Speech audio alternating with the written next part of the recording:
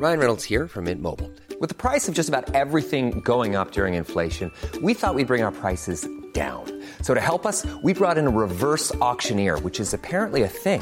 Mint Mobile Unlimited Premium Wireless. How to get 30, 30, bit to get 30, bit to get 20, 20, 20, bit to get 20, 20, bit to get 15, 15, 15, 15, just $15 a month? Sold! Give it a try at mintmobile.com/switch. $45 up front for 3 months plus taxes and fees. Promo rate for new customers for limited time. Unlimited more than 40 gigabytes per month. Slows full terms at mintmobile.com. Hiring for your small business? If you're not looking for professionals on LinkedIn, you're looking in the wrong place. That's like looking for your car keys in a fish tank.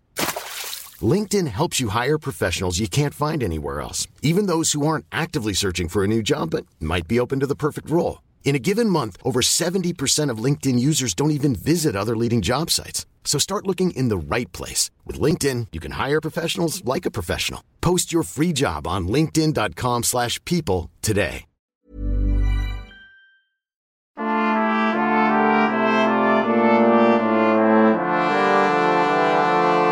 A Christmas Carol, the rude retelling, read by Brian Harvey. If you're offended easily, then this isn't the Christmas story for you. Part 4. Scrooge, back in his bed, awoke in the middle of a snore and sat up in bed to get his thoughts together. His friend Marley had forewarned him of 3 spirits visiting him to change his ways. 1 down, 2 to go, thought Scrooge. But what more could be shown to make him change his ways? He'd been shown his past, his journey from child to man, from in love to cold and dead behind the eyes. The clock struck 1. Nothing. 5 minutes passed. 10 minutes. 15 minutes. Still, sweet fuck all. Scrooge's brain was whirring. Had Marley lied to him? Was this all a bad dream? He lay on his bed, waiting and watching. It was then he noticed a light coming in under the door. As he stood up, he put his hand upon the key he'd locked the door with. He heard a voice, a booming voice. "Come in and know me better, man." The second spirit was here, and he was jolly. "I am the ghost of Christmas present," said the spirit. Unlike the child spirit before, this one was a grown man, a giant. He was fucking huge. I mean, proper fucking huge. But he was friendly. One of the most joyous chaps that Scrooge had ever met. "Spirit," said Scrooge submissively, "conduct me where you will. I went forth last night and I learnt a lesson which is working now. Tonight, if you have to teach me, let me profit by it. Touch my robe," came the command back. Scrooge did as he was told and held it fast. As he did so, the room, the fire, the glow, the house of night and all around him vanished as they were transported to a city street on a Christmas morning. The snow fell. People made music. Snow fights broke out. People were full of glee. Soon, the church bells called people to service. They came flocking through the streets in their best clothes and with their happiest faces. Others flooded into the butchers and bakers to pick up their Christmas goodies. It was the hustle and bustle of a Christmas Day morning in London. The peace was monumentally disturbed as a jostle broke out in the bakers between some dinner carriers. But the spirit sprinkled incense on their dinners from his torch, and the Christmas joy was restored. It was a shame to quarrel upon Christmas Day. You hear that, Uncle Nigel? A shame to quarrel on Christmas Day. Anyway, sorry, where was I? Oh yeah. It was a shame to quarrel upon Christmas Day. Would you apply it to any kind of dinner on this day? Asked Scrooge of the spirit. To any kindly given. To a poor one most, came the reply. Why to a poor one most? Asked Scrooge. Because it needs it the most. They carried on through the town, invisible as they were before. They stopped outside a house.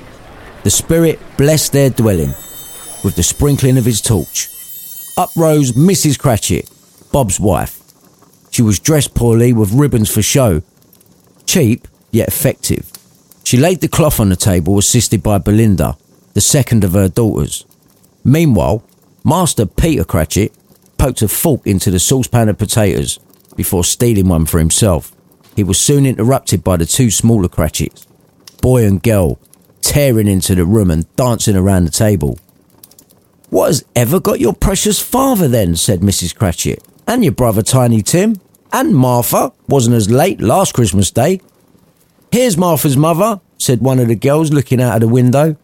"Well, at least one of them had a bloody watch." The two young Cratchits cried the same with joy. "Here's Martha's mother! Here's Martha's mother!" Mrs. Cratchit went from worried and annoyed at her lateness to caring within seconds. "Have a sit before the fire, my dear. Warm up. Lord bless you." "No, no," came the cry from the two younger Cratchits, though. "Hide, Martha! Here comes Father and Tiny Tim! Hide, Martha, hide!" So Martha hid, and in came Scrooge's clerk, Bob. But here he could just be Father. Tiny Tim was upon his shoulders. "Why, where's our Martha?" asked Bob Cratchit, placing Tiny Tim down and passing him his little crutch. "Not coming," said Mrs. Cratchit, trying to stifle her laughter. "Not coming? Upon Christmas Day?" questioned Bob, with a hint of sadness. Martha sprang out to Bob's shock with a huge "Merry Christmas!" "Fucking hell, Martha! Sorry, I know there's kids around, but nearly had a heart attack," exclaimed Bob. "Ah, how did little Tim behave?" asked Mrs. Cratchit of Bob's outing. "As good as gold, and better," came the response. "Somehow, he gets thoughtful, sitting by himself so much, and thinks the strangest things you've ever heard. He told me coming home that he hoped that the people saw him in the church because he was a cripple, and it might be pleasant to them to remember upon Christmas Day who made lame beggars walk and blind men see." You could hear Tiny Tim enter a room. His crutch on the wooden floor gave him away every time. He was accompanied by his brother and sister to his stall at the table. The rest of the family gathered for the feast. It might not be much and what Scrooge would expect, but to them it was marvellous. Bob Cratchit raised his glass to make a toast. "To the founder of the feast, Mr. Scrooge." "Like fuck. Sorry, children," scoffed Mrs. Cratchit. "If he were here, then I'd give him a piece of my mind." "Oh, my dear, it's Christmas Day," said Bob. The family went quiet and raised their glasses. Tiny Tim broke the silence. "God bless us, everyone."